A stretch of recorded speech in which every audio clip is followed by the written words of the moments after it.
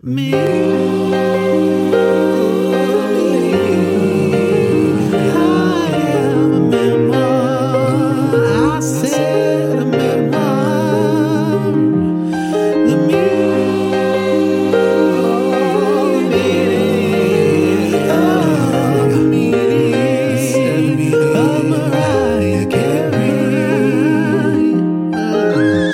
Lamely! Oh my god, I just told you a thing about the Hello Lamely and now I know, it entered my head while I was saying it. I was just telling Posh before about how when I edit our audio together that I can hear myself saying Hello Lamely in his headphones because I'm so loud. And that's how I sync up our vocal tracks. Anyway, welcome to me. I am a memoir, the meaning of Mariah Carey. There's no meaning of Mariah Carey this week because we're going to the source, the essence. We are going to listen to one of her albums. We're going to listen to Daydream, the Patrillion-selling album. I've made up a number. That's a real number. You know, to go with Mariah's lack of maths.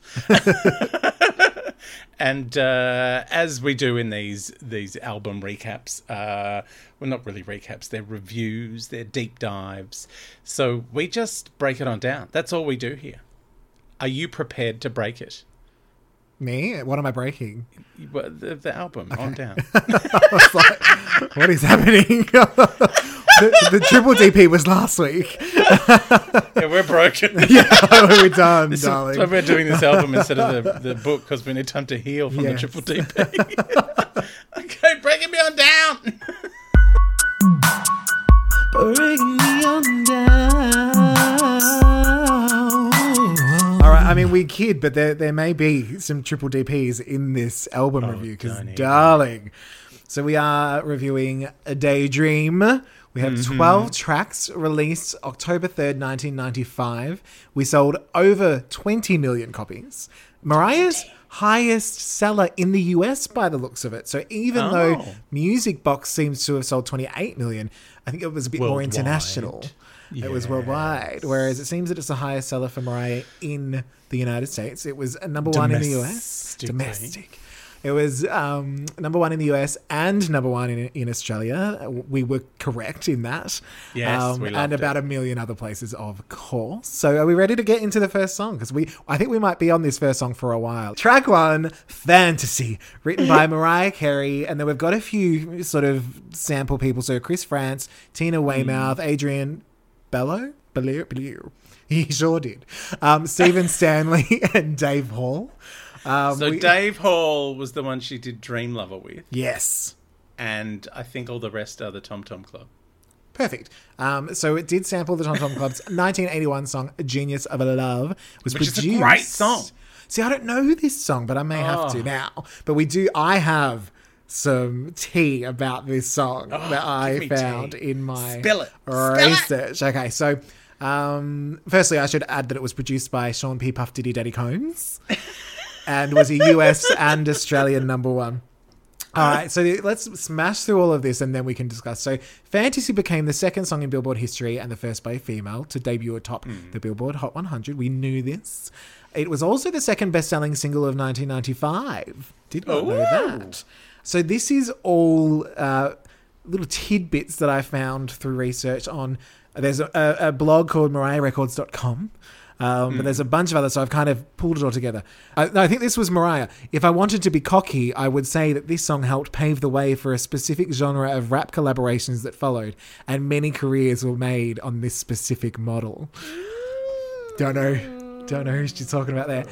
Dave Hall said Mariah, she's just a real focused person when she's in the studio. That was a sample. She's a real I was singing. She's just a real focused person when she's in the studio. She makes sure it's perfect. Her vocals got to be perfect. Some quirky stuff I'm not going to comment on because I still make records for a living. Laughs. Oh.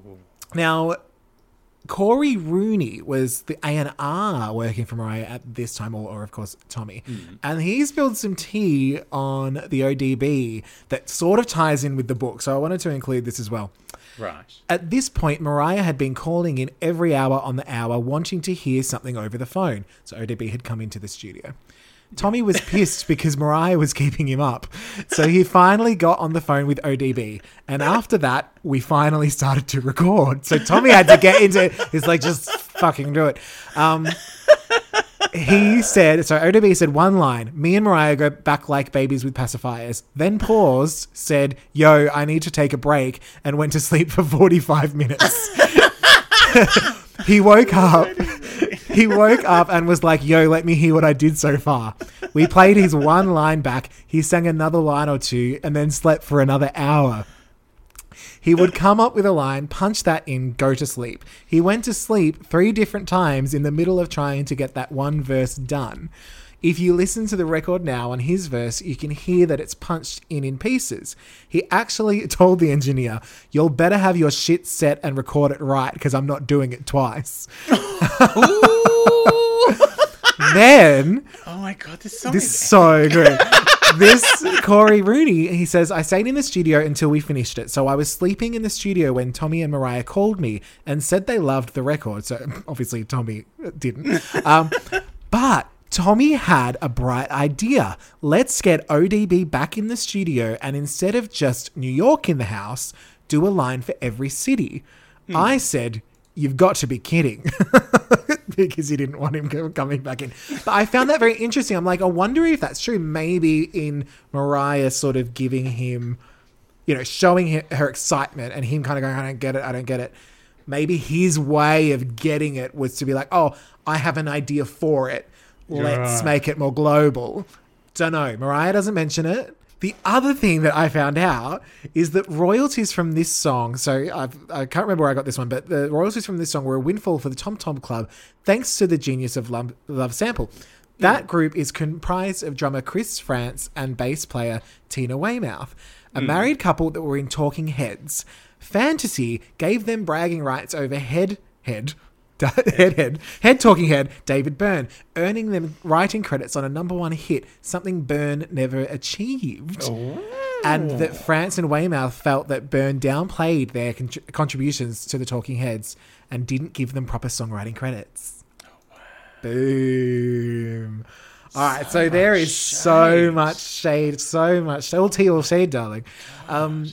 So let's us discuss this song. So my note for this song was, I've never heard another song like it. It feels like we're being reintroduced to Mariah, only this time as a young artist.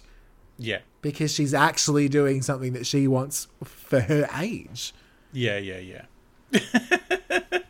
It's I mean, you get that sense from the book that this was her first kind of like jamming in, what she wanted as opposed to what she was allowed to do. So she's kind of, she's the closest she got to being urban was maybe some record scratches in the background of Dream Lover.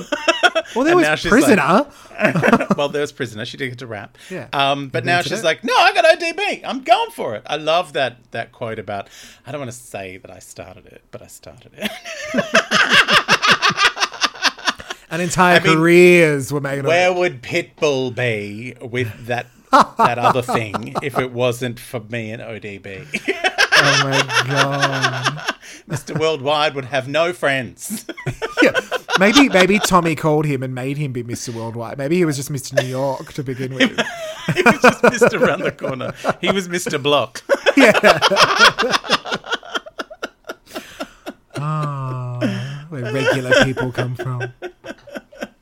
But yeah, I feel like just listening to it, I'm like, there's really nothing like it. I don't know.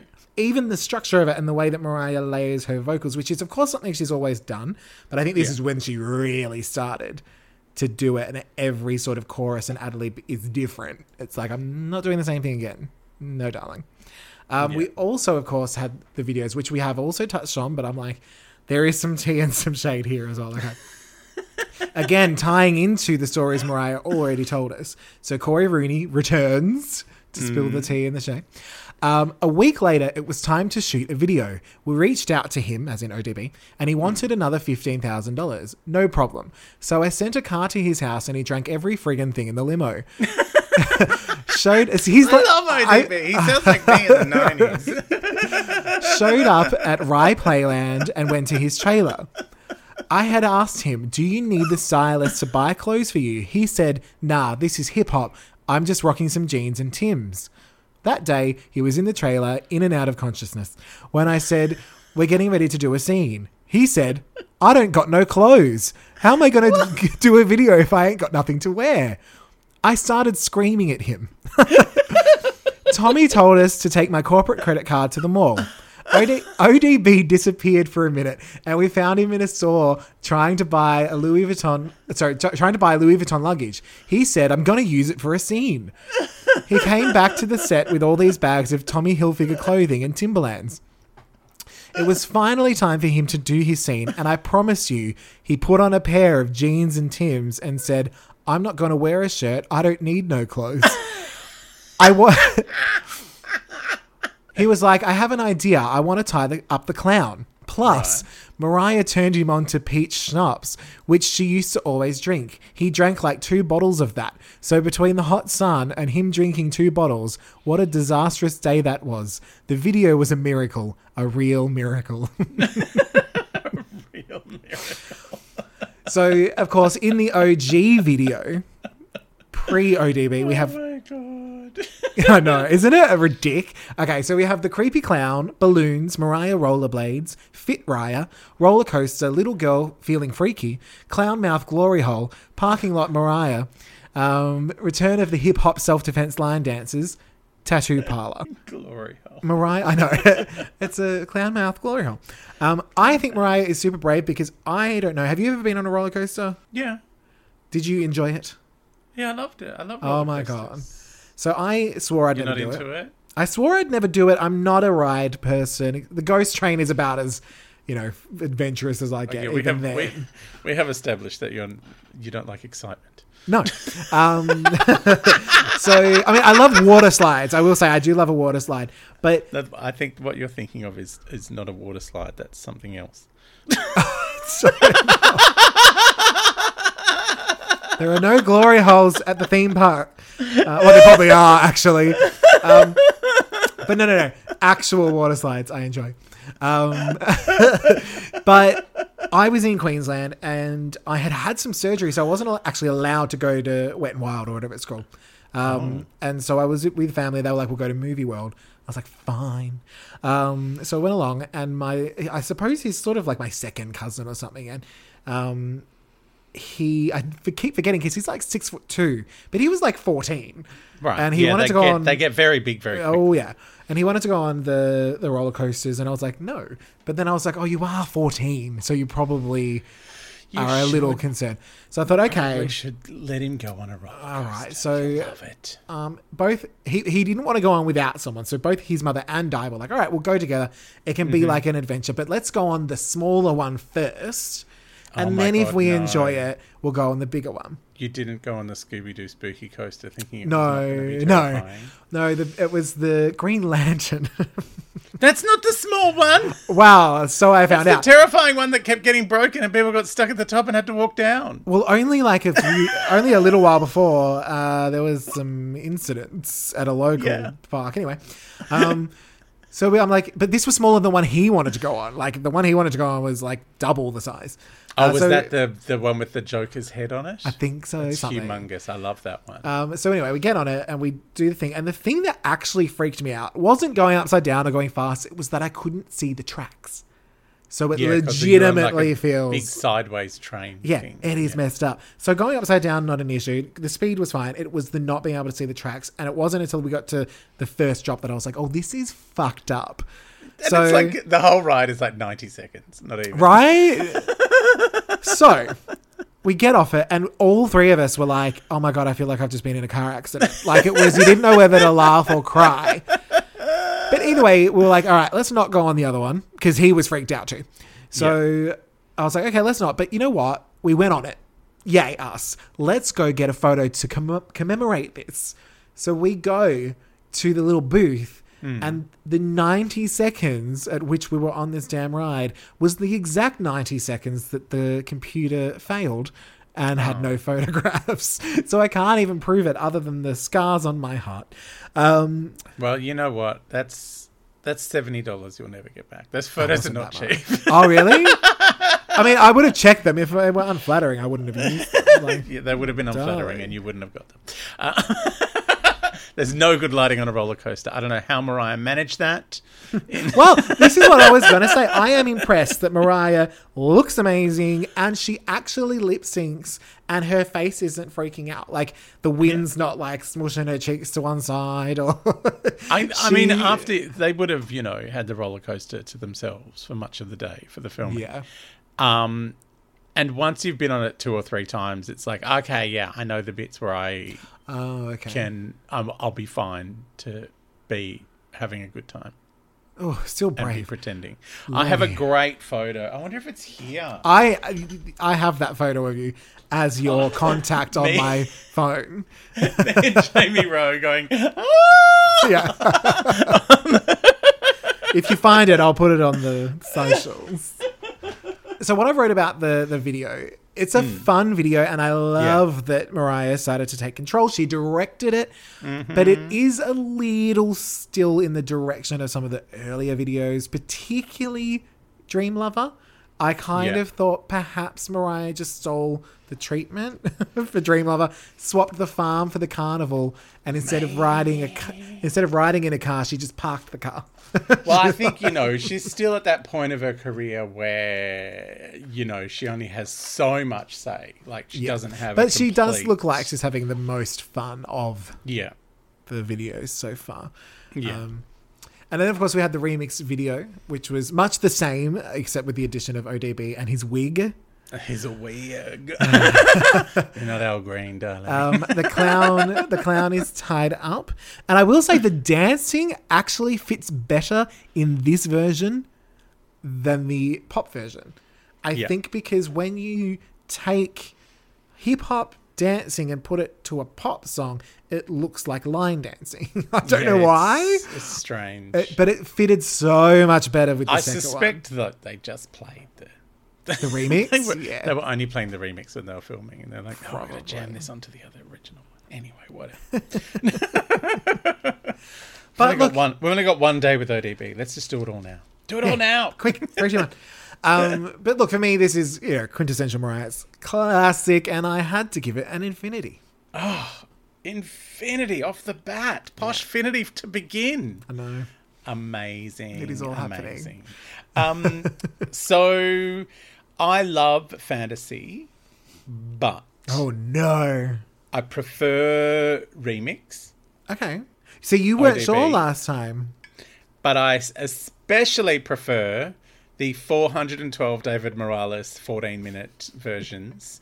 Sweet Dub is one of my favorites, which is just some groovy electronic piano and Mariah just going sweet, sweet for ages.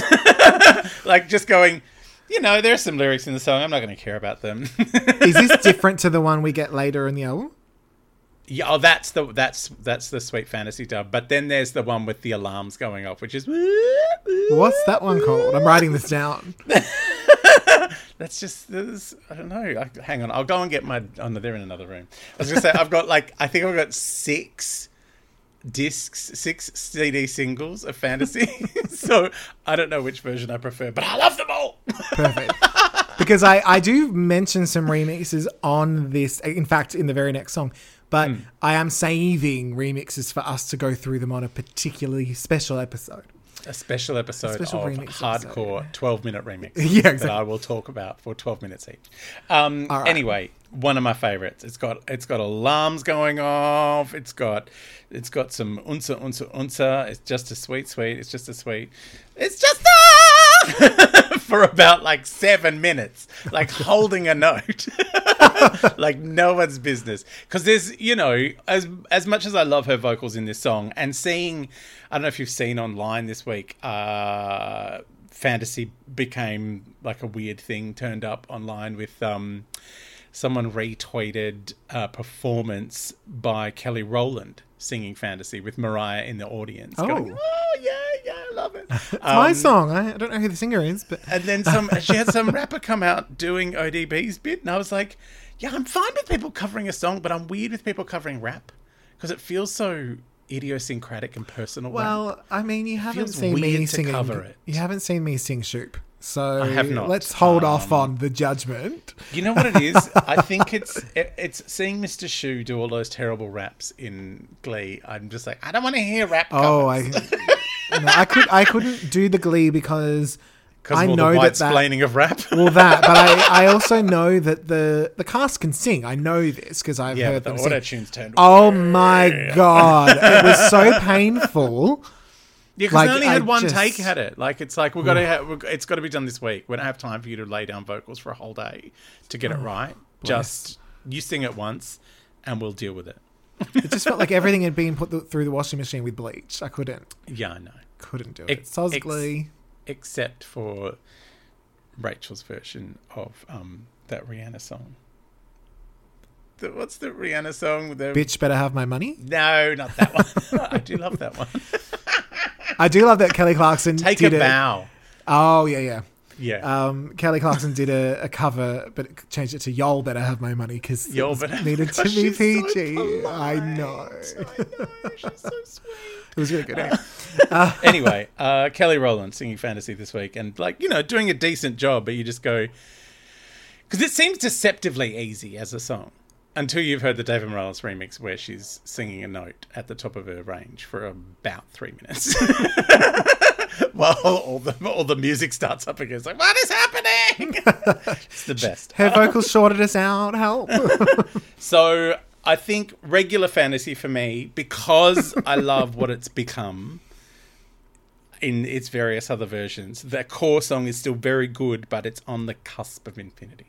For me. Shocking. I am curious as to, because I'm sure the Lamley know this, but if you don't, this was my first Mariah album. I know. So there might be a lot of love on this album. I think you have fantasy-coloured glasses. Yeah, I might outlove you in this. And look, and you know how much I absolutely loved Music Box. Yes. Also, Hectic Inside, one of my favourite lyrics of all time. So that's true. You know, there's a lot. I love Fantasy to death, but like the main non-ODB, non-David Morales version, just on the cusp of Interesting. All right. On to track 2 because we've just spent half an hour on airports and I fantasy. know, I told you. Track 2, Underneath the Stars, written by Mariah and Snuffleupagus. Now, this one did have a soft release, but didn't really chart. I think it got to like 69 on the urban R&B charts. Is that what they were doing Underneath the Stars? Yes. Now, this is a favourite of Mariah's, often mentioned alongside Vanishing as one of her favourite deep cuts. She wanted to do a mini Ripperton vibe and was upset that it didn't get a proper release, as people often asked her to do non-traditional ballads, but the label only wanted her to do traditional ballads. So the label just wanted, please belt for 4 minutes. And then a bit of breathy at the end. Now, we have discussed the video. I'll just remind people that it was only unveiled released for recently. MC30. Yes. Yeah. But just to refresh, it did feature Mariah on the grass underneath the stars, interspersed with footage from live shows and behind the scenes. Many Lameleys. Now, what's your hot take on Underneath the Stars? I love Underneath the Stars. I love how sweet it is. I love that it's it kind of walks right up to the edge of being saccharine and cloying. Like, it kind of doesn't quite, jump into the syrupy waters. But but yeah, I think it's so sweet, and it has a very nice Losing My Virginity vibe. Oh my God. It feels very, this is my moment. I had a really nice time. My first time was amazing. No one's first time is ever amazing. But wouldn't it be nice if it was? And it feels like that. It feels like that idealized version of a first time. and I kind of like it for that. Like it's a safe space. There's so many things going through my head right now. Yeah, I know. The main one is actually that there is a song, I believe it's called Our First Time by Bruno Mars. Oh, yes. Oh my God, when I heard it, I nearly vomited. Did he sing that after I Think I Want to Marry You? I think so. It was definitely around that time. And I think he's so talented. I know. I do really like him, but oh my God, I came on at work and I was a barista at the time. And I was like, I want to vomit into my own colon. I'm going to pull these lyrics up. Like, I'm sure it's very nice for whoever he was singing it to, but no one else needs to hear it. No one. Like, imagine if I sang about my first time. Lord! No, you've got to be euphemistic about these things. Like Underneath the Stars. Exactly. Drip, drip. Oh, it's just even the go with it, and I will go real slow with it. It's our first time. It's our first time in the... Clothes are not required for what we got planned. Oh, no, Ooh, Bruno. girl, you're my desire. Your wish is my command. Oh, Bruno. Like ice cream on a sunny day, gonna eat you before you melt away. I don't think I could have sex with Bruno, mainly because he'd need a stepladder. And of course, he's bless. And also because he sings in that really sort of earnest way. It's like, oh no, you're giving me the creeps, go away. Okay, yeah. Back to Mariah. So this is going to be very unpopular. What? This is not. This is not one of my favorites. It's not your favorite. Oh. I have mentioned previously that because it was in the way. It was in the way. It was sitting between Fantasy, which is this upbeat, exciting intro, and then One Sweet Day, which was the biggest song of that year. Yeah, but don't you feel like on a cohesive album, you can't go like that's too much of a gear change. You'll ruin the gearbox going from... I will the fourth happily gear right down to first. I drive an auto. I'm quite happy to go straight to One Sweet Day. The auto still needs to go through second and third. Keeping in mind, I was like 5 or 6, so Virginia Under the Stars was not on my mind. Yeah, I guess that was not. You weren't having those sweet vibes about. No, but I will say I've softened a little bit on it over these moments of reading the book and having re-listens now, because it had been a while since I'd listened to the album in full. Yes. So I went for a score that I feel is respectable, and so it's a 3.5. Right. But prior to this, from memory alone, it would have been like a 2. So that's a pretty decent jump up. I think it's that it's nice. It's not horrible. It's just it never quite sat right in my ear, especially the Young Love bit. For some reason, it reminds me of another song, and I don't know what it is, but I don't like that other song. So I think that's the main thing it is. And it's only like 3 minutes, 34 seconds. It's a really sweet. As a child, it felt like 9.5 hours. But I did have a quick listen to the Drifting remix, which does work a lot better for me. But I'm going to save that commentary for our remix moments. Yeah. Do you think this is because this is your... Do you think you just don't like... I think you have... I don't think you like Aphanasia. I think you've got a problem. Maybe. Well, fair enough. You seem to really harshly mark him. I mean, after last week's chapter, I'm not on board either. Yeah. It could be. I mean, obviously, there's some great songs that he's worked on. Yeah. But it could be a little bit... So I'm just thinking of the meta narrative of the album at this point. So we've got Fantasy dreaming about, maybe doing it one day. Underneath the Stars, Our First Time, we've had a crack. And then they're dead in the next song.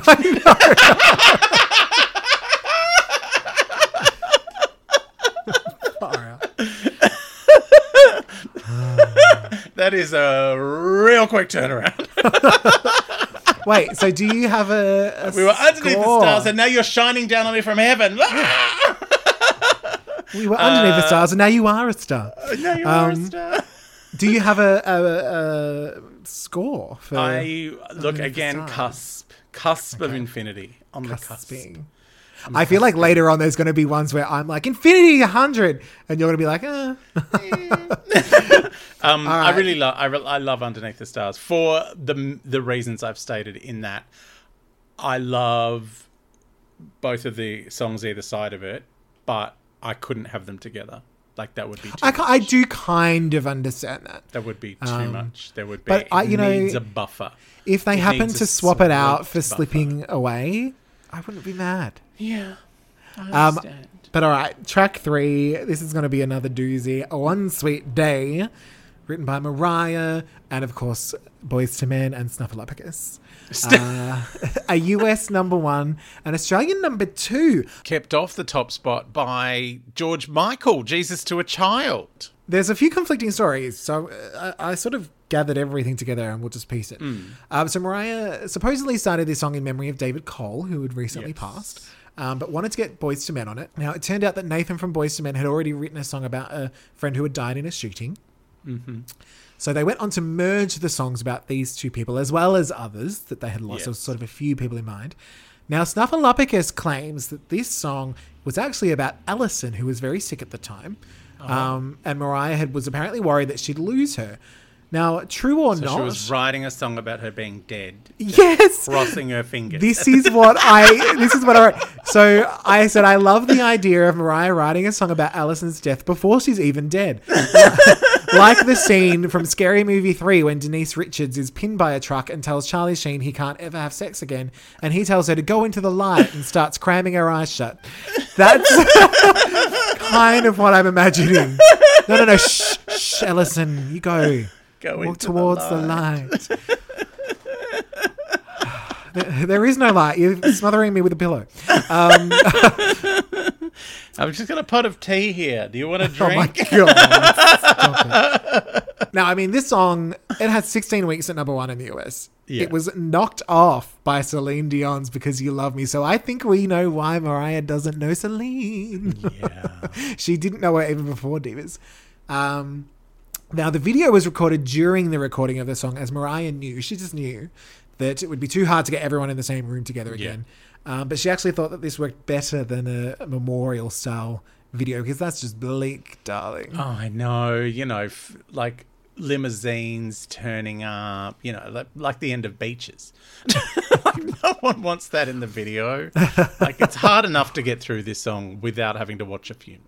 Yeah. Like, it's a hard, difficult song. It's one of those songs that, you know, it was number 1 for a long time because everyone had someone around that time that was like, ugh. And it was sort of not something that was really sung that much about in popular music. I know that I'll Be Missing You came out maybe a year later, and that was another big hit. But up until then, I mean, was Pearl Jam's, what was that song? Where can my baby be? That song. Lord, to go away from me. I can't remember. Last Kiss, is that what it's called? I can remember, baby, when I leave this world. Do you not know that song? No. Oh my God, it's exactly like that. I told you, in the 90s, when all my friends were into that kind of music, I was exclusively listening to this album. Well, see, me too, but my sisters listened to the Pearl Jam. Well, see, my sister and I no longer lived in the same house at this point.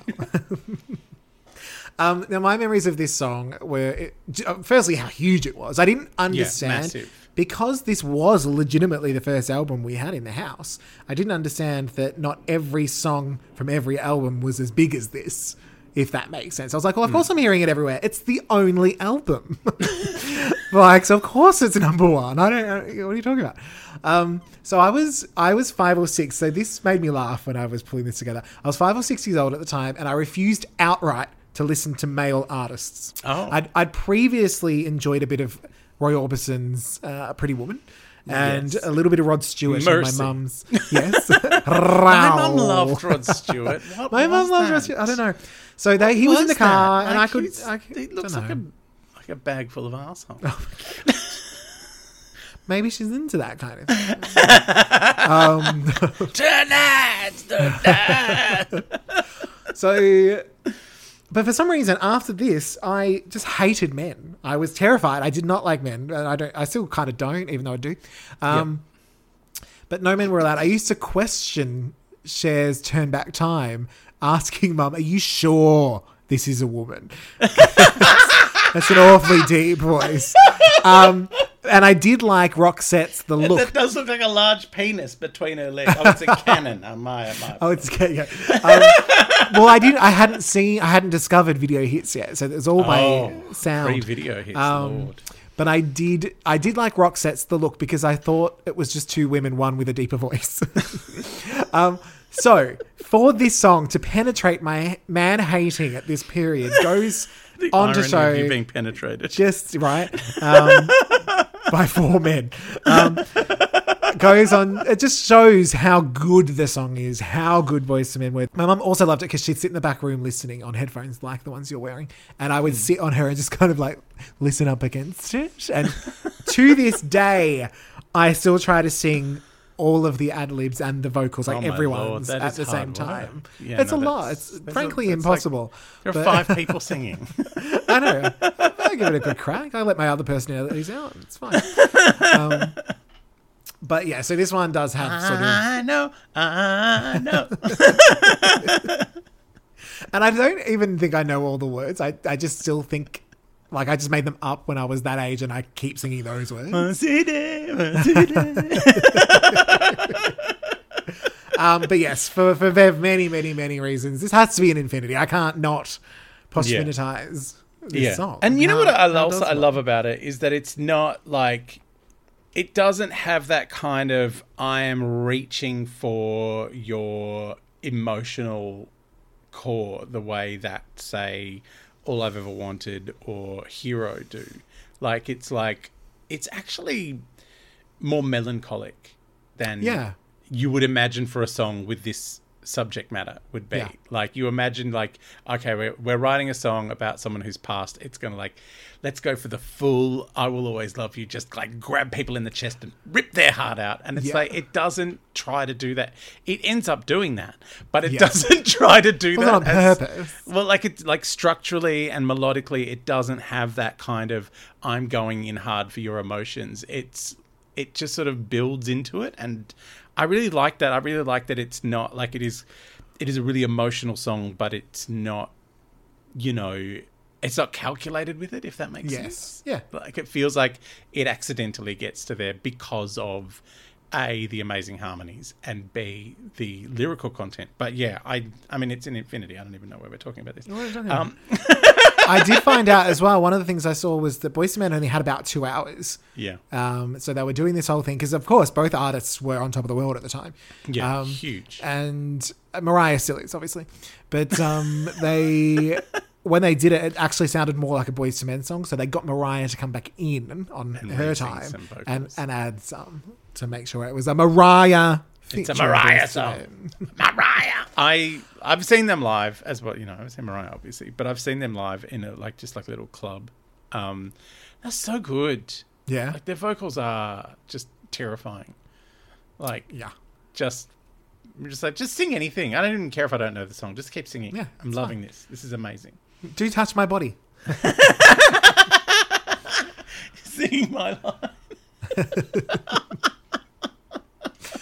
All right, smashing through to track 4, Little Open Arms, Jonathan Cain and Steve Perry, A Journey cover. Yeah. Now, I have not heard the original. Have you not? I am not planning to.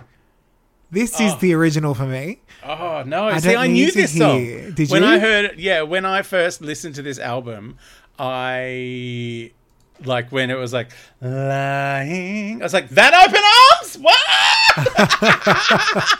Like, it was a moment for me. Like, just, you see it there as written on the thing, like, oh yeah, she's doing a song called Open Arms, whatever. And then it's like, lying. What?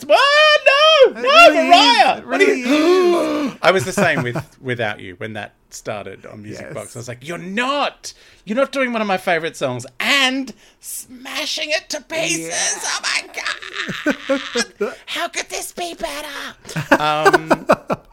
That was my teenage self hearing that song.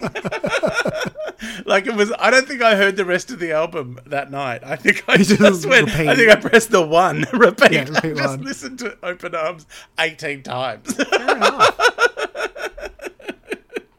Is the original a ballad? Yeah. It is. All of Journey's a ballad. I don't think they have an upbeat song. What's the big song? Don't Stop Believing. That's not about. Stop believing.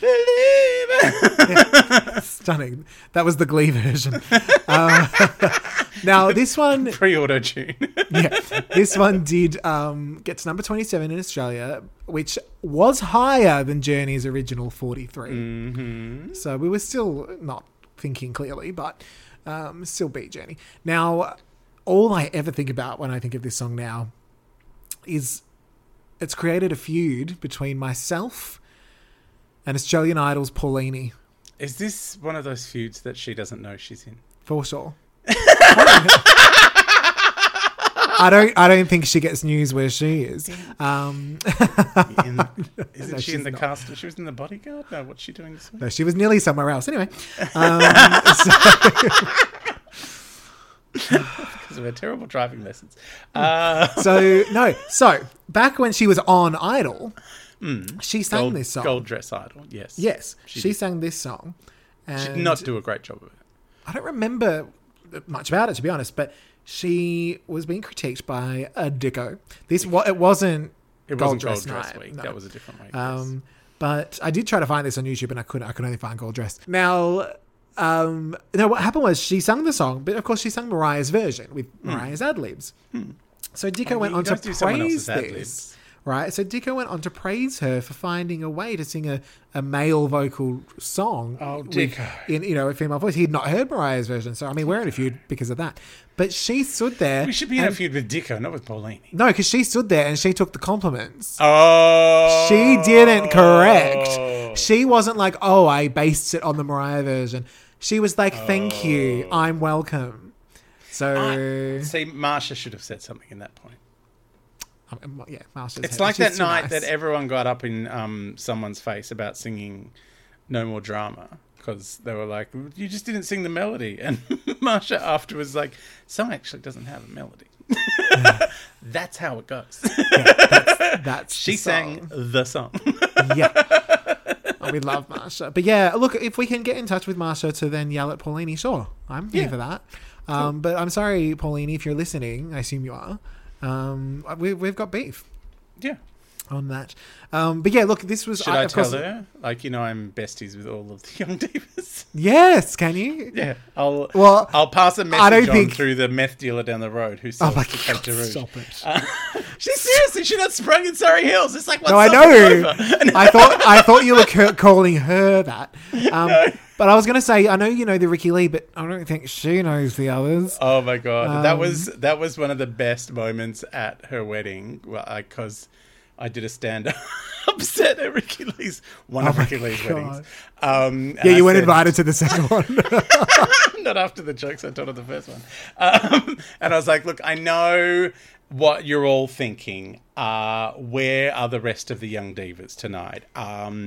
And it's not that they're not invited. It's just that Ricky's parents can't afford that much of a buffet. Oh my God. That's rich coming from us as well. Did I tell you once when gorgeous Malboy took over for Ricky Lee and then she was promoting her solo stuff for the first time, I was like, oh my God, like, how is it feeling being on your own now, like after being with the divas? I went, I guess at least now you get to eat your own food. And she goes, oh, who told you that they stole all my food? I went, no one, you just did, and I love you for it. Oh my God. I love it. For our US listeners, the Young Divas were a group created, like self-created really, of ex-Australian Idol people. Yeah, so it was like doing covers of Donna Summer. It was exactly like One Direction. Like One Direction. If One Direction were all very tall women and they sang exclusively covers of 80s/90s Stock Aitken and Waterman hits. Yeah, exactly. Oh my God! They were all, and we should add, they were all fantastic singers. They were all like, they've just all gotten. You have never heard four women rip into Laura Branigan's Gloria in such a magnificent way before. Flashdance, what a feeling! Like they sang, every song they sang was bona fide camp classic before yeah. they recorded it. And they just went, yeah, we'll turn the camp up to 20. Yeah, that's fine. Okay, but back to Mariah. How did we end up with Young Deep as well? Because I'm having a feud with Paulini for singing Mariah's version of the song and taking credit. But I mean, I should warn everyone that this is going to end up being 2 episodes to talk about this most one album. likely. I know, we're only up to track 4. Okay, now, so I feel like for this one, perhaps there is a lot of love and nostalgia attached. I don't know if I could give this a score subjectively, so I've just gone straight to another Poshfinity. Yeah, it has to be. How can it not be? Exactly. Like, it's the best. Yeah.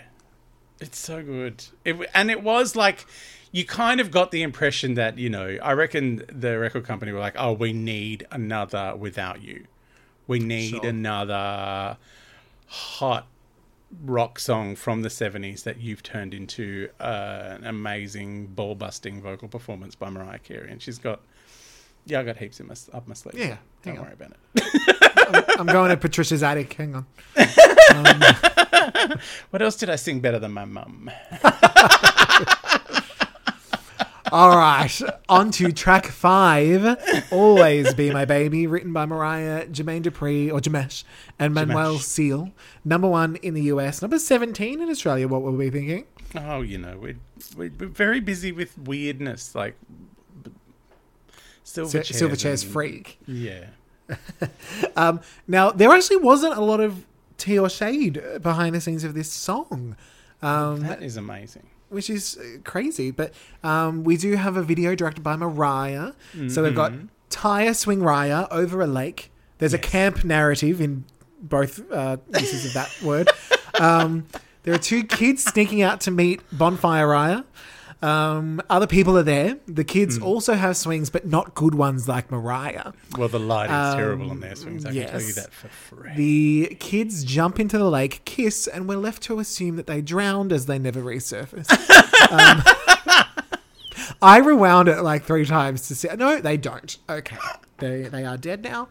And Mariah is swinging over their corpses. And then, of course, we had the remix video with Debrat and Escape, which we have touched on a little, but we had the recording studio environment. Mm-hmm. It was the French fries episode, if anyone's wondering. Yeah.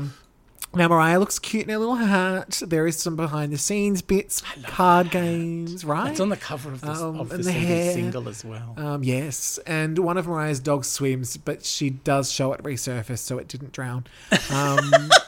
Because she likes the dogs more than the children. Oh my God. And there's also a cat too. So I was like, it's probably one of Morgan's. She probably rescued it.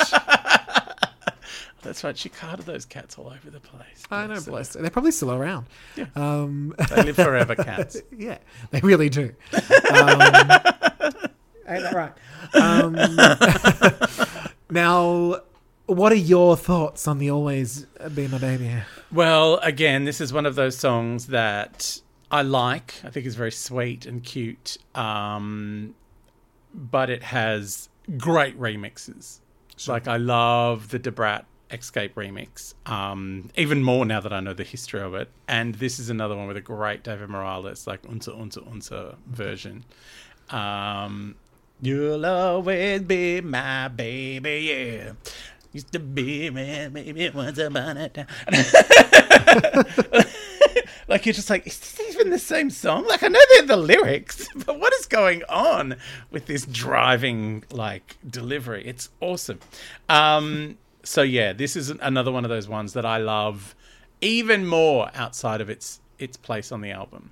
But it's... yeah, it's one of those songs that when you hear the opening refrain in a shop, you're like, oh, it's Mariah. You're like, oh, it's Mariah, yay. Look, I have to say, I feel like I've got a similar relationship with it in that I've always loved it. Yeah. It's a sing-along. It's that, you know, it's the one that if you were at a Mariah song with someone who maybe didn't know that many Mariah songs, they would know this song. They would know this song. But it goes a little bit into Dream Lover territory for me, which is where I really love it, but I don't go back to it that often, and it doesn't quite hit the highs of Fantasy or Vision of Love. You've got to really immerse yourself in the 84 different remixes. So Yeah, that when you I'm writing these down as we when go. you resurface and hear the original, you're like, yes, I do love it, but I love all the others. Like, again, Sure. it's that thing. She's so good at writing a song that is so robust that it can take various kinds of vocal treatments and production styles and different instruments, and just that song always still is there. Like, it's, you know, Yeah, how sure. sometimes a pop song is so much in the production and so much in the vocal delivery that if you change a little bit of it, like if you were, for instance, trying to have a crack at it at karaoke where they transpose everything to a bizarre key that no one can sing in, so everyone sounds like cats wailing, that it just, like, some really flimsy pop songs fall apart Yeah, sure. when you try to, you know, like, for instance, a lot of those Stockoken and Watermans. I know, it's so interesting, isn't it? A lot Because of those some... early Kylies are difficult to do anything with. Yeah, but then it's funny because some of them that seem so throwaway, like Never Too Late, which is actually one of my favorites of that era. Yeah. Oh my God, the Abbey Road Session version. That's one of the most robust ones. Wow, like it's better the other way. Yeah. But yeah, look, I was never a fan of when she did like Better the Devil as a jazzy kind of, nope, I need pop Better the Devil, you know, thank you very much. And again, Better the Devil You Know is all about that piano, and it's like when that's taken out of it, it's like, what is even this song? And because her vocals are, you know, kind of, she sings in her own made up key. She really, it's like, what? It's like, no one else can sing here, just me. This is why I say Kylie songs are not easy to sing. They are not easy to sing Because of that fact. It's like ABBA songs are impossible to sing because they had a particular alchemy in their voices. Like their harmonies, it sounds like they're singing just the same, but there's just like a real slight change between their voices that is just like this really delicate harmony. So it always sounds terrible when anyone else has a crack at it. Yeah. Like the entire Mamma Mia movie. It goes very Glee, doesn't it? Everything goes Glee. Like if you, I'm sure some idiot's done it, but I would love to watch Mamma Mia and someone's just dubbed over the original ABBA songs. Oh my God, that'd be amazing. I haven't watched it, but I would watch that. Absolutely. So good. Because they had such a beautiful harmony in their voices. But this is Except what I love about Cher. Mariah. Cher has to stay. Fernando! This is what I love about Mariah, is that she has a voice that means she could technically sing a song that is unable to be replicated if she wanted to sing some flimsy songs and just be all about the vocals. Yeah. But she writes such a great pop song that you can, like, even, like, she can twist and turn and muck around with it to the point where you're like, this is still the same song and it's still great. Yeah. So yeah, I love Always Be My Baby for that, for being so robust. I love a robust. And being able to be turned into three other things and still be that song. So what would your little score? It's on the cusp of infinity. Okay. Again, because I love the externals more than the original. So I gave this one an infinity minus. So it's a similar thing. It's just not quite there, but I do probably like it more than Dream Lover. Yeah. So it had to be slightly above that, but not as high as Fantasy. It's a whole thing. It doesn't make sense in my love head. that you have a scale. I really do. What I'm feeling. Yeah, in that very moment. All right, track 6, which maybe will be the final of this part 1. Well, this is the end of the vinyl side 1, so this is where we'll have to end. Yes. Track 6, I Am Free, written by Mariah and Snuffleupagus. Mm-hmm. Now, the first thing I wrote about this was, it's sad knowing that really she wasn't free. No. At the time. So listening to the lyrics, it's like, oh, how powerful. Oh, actually, no, this was a good album or two before you were free. Yeah. So it's a little bit like, you know, she was kind of, she'd put the crowbar in there and had jimmied open the boot a little bit. That's true. just enough to sneak ODB in. Yeah, she had like a bit of air coming into the boot where she was chained up. Oh my God. Now, this was one, there wasn't any behind-the-scenes goss on this one, but this is one I always enjoyed, but I never really go back to it. And I actually think, just listening to it again last night, I was like, you know what? I think this is what If It's Over should have been. Yes. Because it does have that Carole King vibe. I was about to say the exact same thing. Because it's like Carole King, but a little more stripped back and a little more Mariah twist. It's gospel-y without being gospel. Like it touches on things without shoving it down your throat. Yeah. And it's fine sometimes. But. And I know it feels like it's not... knowing what her life was like at that time. But it is beautifully aspirational, and it is really, it was probably inspiring. her dreaming about what that would be like. It is really inspiring when you listen to it. Like the lyrics are, and looking at her situation, it kind of, because it sounds like a song about being on the other side of a terrible situation. You kind of now realize, oh, she was writing about wanting to be on the other side of a terrible situation. Like, so she's even singing aspirationally, if that makes sense. Yeah. But yeah, I really love this song. It's really sweet. And yeah, absolutely. I think it's exactly what If It's Over would have been. Yeah. If that album had been allowed to gestate a little longer than 3 minutes. Yes. Like, pump out a new album now! Yeah. Carole King has half an hour. Get it done.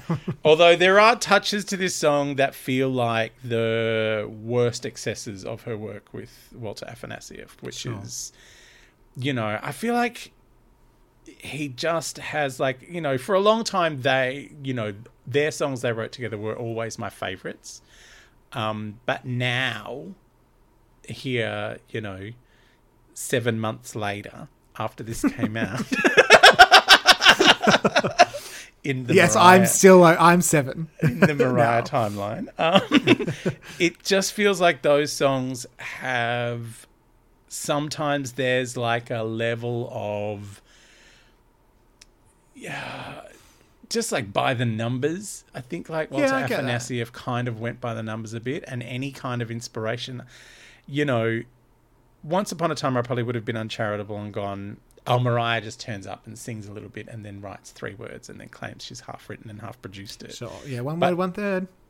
But now I go, I think he was holding her back from doing her best work. Sure. By trying to please Tommy and trying to please the label and do things in the most straightforward and commercial way possible. So, yeah, I don't know, reading this book has kind of made me reframe some of my favourite Mariah and Walter compositions and go, the good bits of that song are all hers and the crap bits are all him.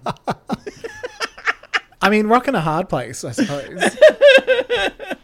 If that's what he was being paid to do, he had probably had to please both of them. Yeah, so, but he was, it's her album. Her name's on it. That's true. Like, do what she says, not him. But I think he's just like a little bit, just a bit limited. Like there's... Yeah, I would say there are definitely times that there's been certain songs that I go, oh, this isn't my favourite. Oh. There's the Snuffleupagus. Yeah, and even though they wrote some amazing songs together, just occasionally whenever there's one that feels a bit like, oh, this could have been amazing... You're like, yeah, but he's got his plodding bloody 50 stop piano going on. Oh, here. That comes back in spades in a few songs. It does indeed. Damn. All right, so for this one, I thought it's not an infinity. But it's not an underneath the stars. So I went somewhere in the middle and gave it a 4.25. Yeah, I reckon it's like 4.5. It's a decent song, but there are better songs on this album.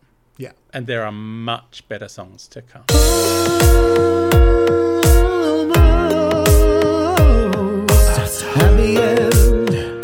the end of the podcast. Podcast, baby.